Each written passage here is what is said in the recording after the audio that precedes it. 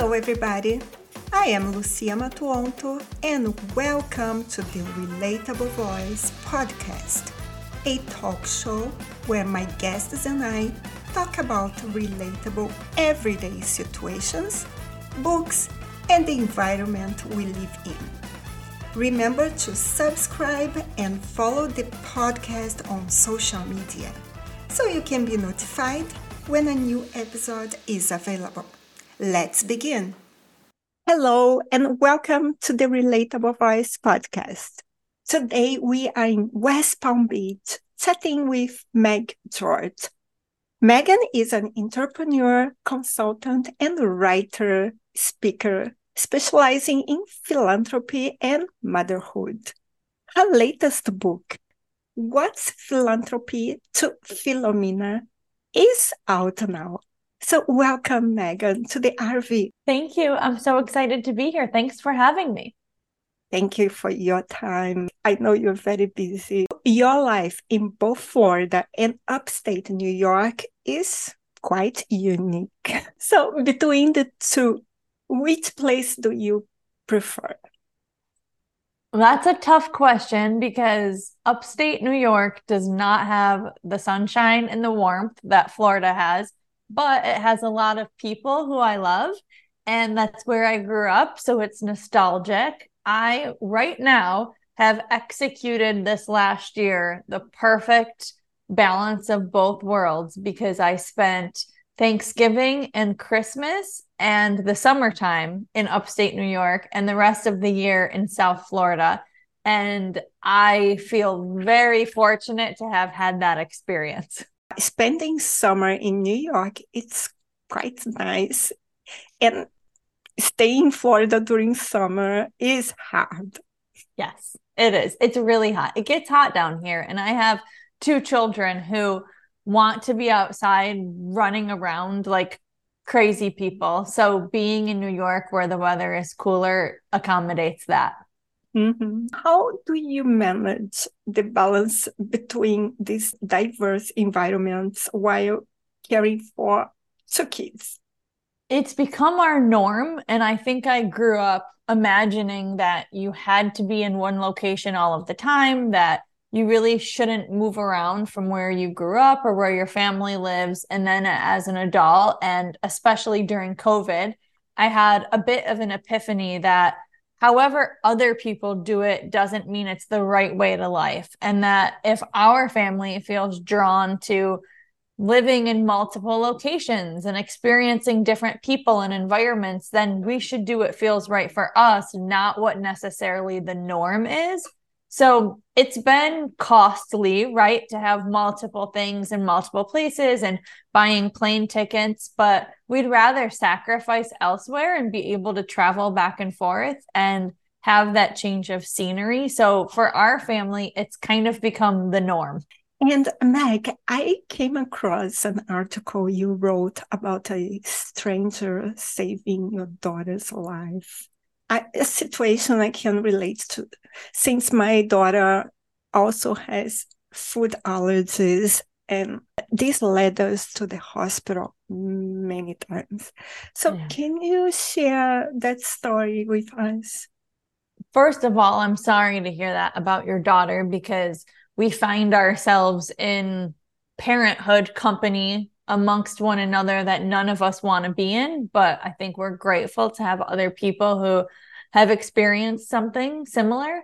My daughter was 3.5 years old, and we brought her to a holiday ceremony, a tree lighting in downtown West Palm Beach, almost 2 years ago to the day from right now. And we bought her ice cream that was made of cashews, which I'm not sure I guess I knew when I purchased the ice cream it was made of cashews, but we didn't know she was allergic to cashews. So either way, that didn't really mean anything to us. And within 30 seconds of her eating the ice cream, we could tell something was severely wrong. She was going into anaphylaxis. And it's strange how the universe works, but I had just come across a nonprofit organization called Red Sneakers for Oakley just weeks before this incident. And unfortunately, the nonprofit was born out of the tragic loss of this young boy, Oakley. And his parents founded it so that they could spread food allergy awareness and advocate for the use of EpiPens, epinephrine, around the world. They've successfully done that. And me, as somebody who knew nothing about food allergies, learned a lot from Red Sneakers for Oakley's Instagram page and website. And I really know that I was equipped with that information so that I would know what to do when my daughter was in this situation. And all I could think of was this story about this beautiful boy, Oakley. And I was screaming for help when my daughter's face was showing that something was clearly wrong. And a doctor came right up to us and said, I'm a doctor. I have an EpiPen. Can I administer it? And he told my husband to call 911, and my husband did. And he gave her the EpiPen, and she was crying, but she could breathe. And you could see because her face had just blown up in these welts, and all of that was going down and getting under control. So we went to the hospital and everything turned out okay. But, on somebody saved her life, and also our lives are changed forever since that incident. And I know other parents of children with food allergies can relate to just feeling like every day you're just gripped with a little bit more anxiety than you want because you have this major thing you always have to worry about. Yeah. I don't know. I think you were so lucky to have a doctor who had an EpiPen there. So lucky. Yeah. Unbelievable. And I can imagine how stressful it must have been. Like, my daughter needs to carry an EpiPen for her allergies. She's allergic to soy, and soy, is present in almost everything. Yeah, that's really tough. That's a hard one. And the problem is she's now living in New York. And I kept saying, please take the EpiPen. And she said, yeah, don't worry, Mom. I said, I worry every single day. Yeah, that's our job. We worry. When I ever try to meditate or go for a walk or do something where I'm just kind of tapping into myself, I'm always thinking, I wish I could worry less. That is like one thing about motherhood that it's really hard to fathom before you have children, how much you will worry. And then when you add something health related, it's so hard. I agree completely. Meg, your journey took an unexpected turn from pharmacy to a career in fundraising and philanthropy. I'm curious to know what inspired this shift. I was really young when I thought I would be a pharmacist. In high school, actually, I worked at a pharmacy, and I was just dead set on going to pharmacy school. And I thought that would be the perfect thing for me to do with my life. But the truth is that I hadn't been exposed to a lot of different jobs and career opportunities. And I went on a class trip to France when I was in high school and realized how big the world was and how small I was as a part of it.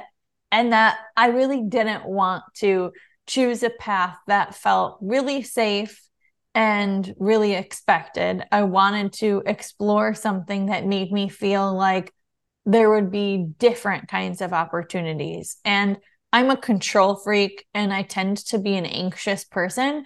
So the idea of going down a path that wasn't extremely set and concrete and smooth and safe was really hard for me.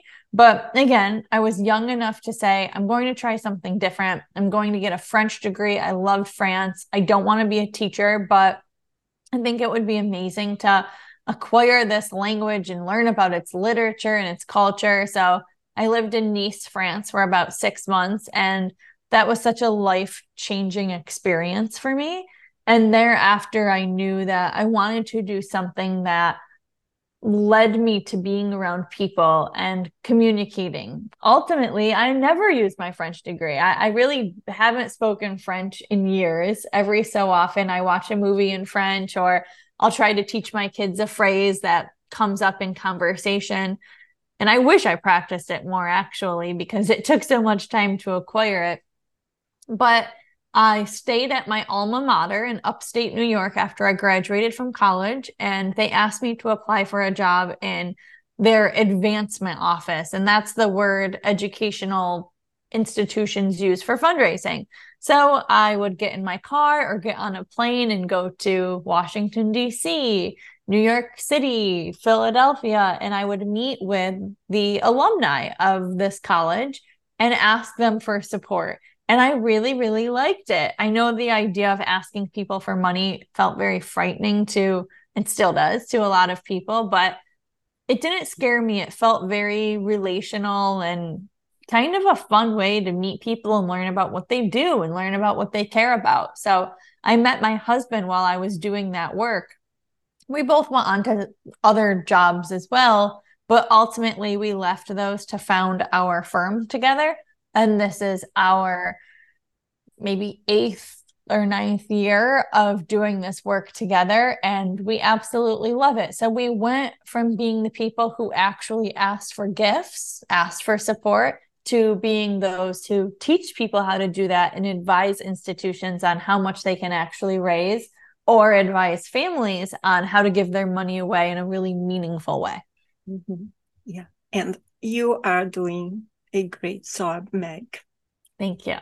Because philanthropy brings people and organizations together to help those in need. And we need it. We need to do it every day. And your work is just precious. Thank you. Thank you so much. Yes. And how do you go about, let's say, identifying and selecting the organizations or projects to support your philanthropic endeavors?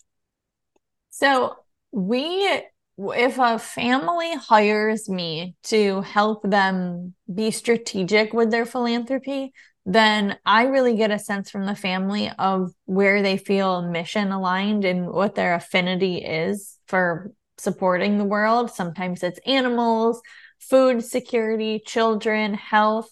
And then I go to the organizations that I know or I uncover through my own research, and I vet them to see if they're a good fit for this family. And I do the due diligence. But when it comes to actually advising philanthropic institutions, they will call us when they feel like they're in a time period where they're ready to raise a significant sum of money. Maybe it's a $20 million project and they really need someone to counsel them. So I uncover them kind of through my professional sphere.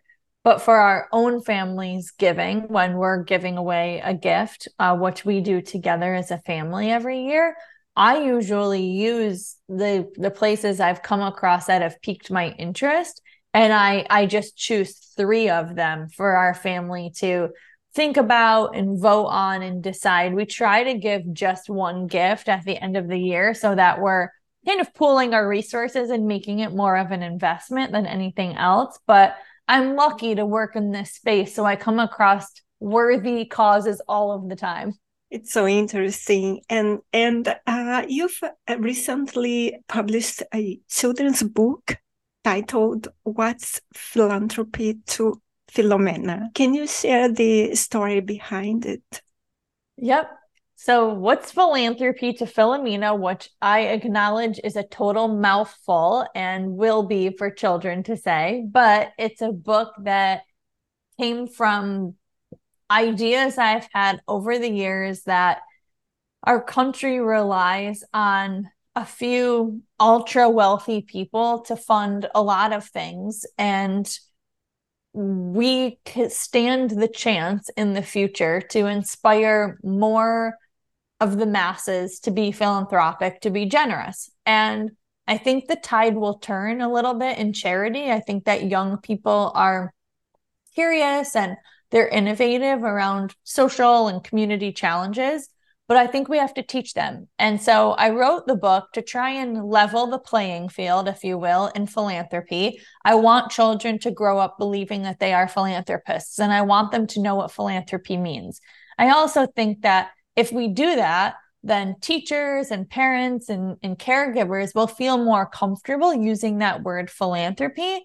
And it sort of just makes it more accessible. It doesn't need to be reserved for just people giving away millions and billions of dollars. So my prediction is that things will change when the next generations rise, because collectively, I think they're going to be a real force. But I like the idea of giving them the tools to be creative, not just around the way that they play or think, but also the way that they can approach challenges that we have in this world and how we might use philanthropy to try and help solve them. That's a wonderful way to inspire children, to develop empathy and yes, desire to help others. And what age group is your book intended for? It's funny. We keep having this conversation because the way that it's written is probably best for children between the ages of 4 and 8 years old. But I also argue that children older than 8 years old, children who are 12 years old, they still might not know what the word philanthropy is. I didn't know it until I was graduating from college. So I think that the book should be used for families as a whole, regardless of age, especially at this time of year where it just happens to be more on people's minds to think about acts of charity and generosity. But in classrooms, kindergarten, first, second, third grade even, are all appropriate for the language and just to start the conversation. And again, in families, I think if you're all huddling together on the couch or in a bed during your nighttime routine, it's a great story for anyone of any age to hear how the word is used and what it means.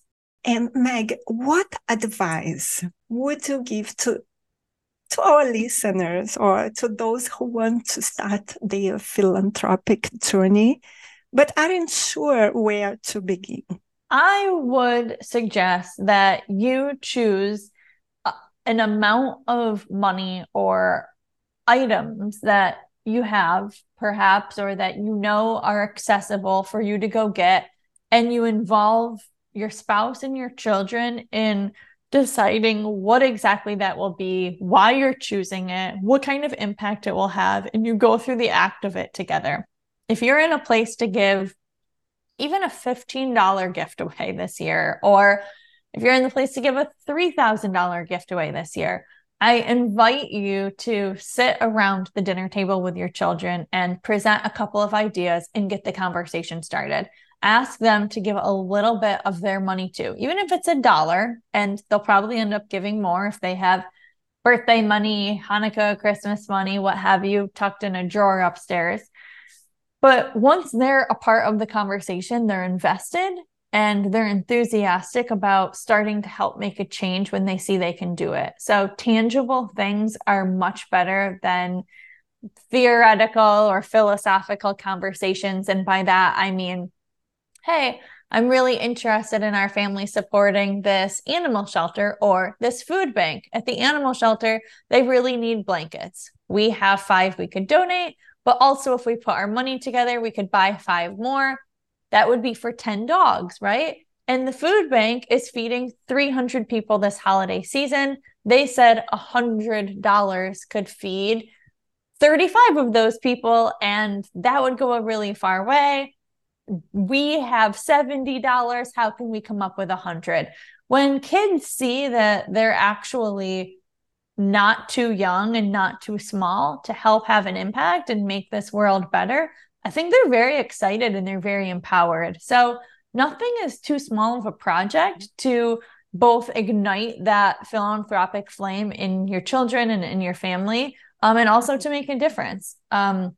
Spending time is also a wonderful way to be philanthropic. Cleaning up the beach, or my family this last Sunday went and made dinner for all of these residents who are staying at a house while they await surgery for their child. It's a life-changing surgery, and they're in a house that's beautiful and big, and they have each other, but they're not getting a home-cooked meal or any warm food. And my husband, who is such a great cook, went and bought all the food and cooked it and kind of gave me and the kids jobs. And our kids loved it. The first thing they asked the next morning is, when can we go do that again? So I think that if you just come up with one idea, it snowballs and our children surprise us. We see the world, they will see the world in a different way. They will. They're fulfilled by it. Yeah. That's great. I love it. Really. Thank you. Yes. And Megan, where can our listeners find you and your book? Thank you for asking. My website is megtgeorge.com. I'm sure it'll be in the show notes here. And the same wording there, Meg T. George, is also my handle for Instagram. On my website, I have my Instagram linked, my blogs, the article for the Today Show about a stranger saving my daughter's life. And of course, I have my book for sale. It is available for pre-sale until November 15th, and then it will be available for sale with immediate shipping, and it will also be live on Amazon that day as well. I really wish you can keep doing it, keep writing, and come back. I'll be happy to drive to Florida again. Thank you. Thank you so much. Thanks for having me. This was fun. If you enjoyed this episode, be sure to subscribe so you'll be notified when the next one is posted. Please rate this podcast and share it with your friends. Thank you for listening, and remember, relationships don't exist. Relating does. Until next time.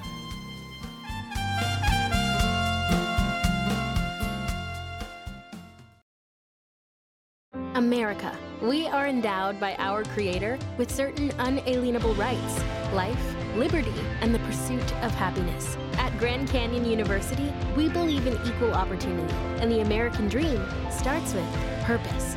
By honoring your career calling, you impact your family, your friends, and your community. The pursuit to serve others is yours. Find your purpose at Grand Canyon University. Private, Christian, affordable. Visit gcu.edu.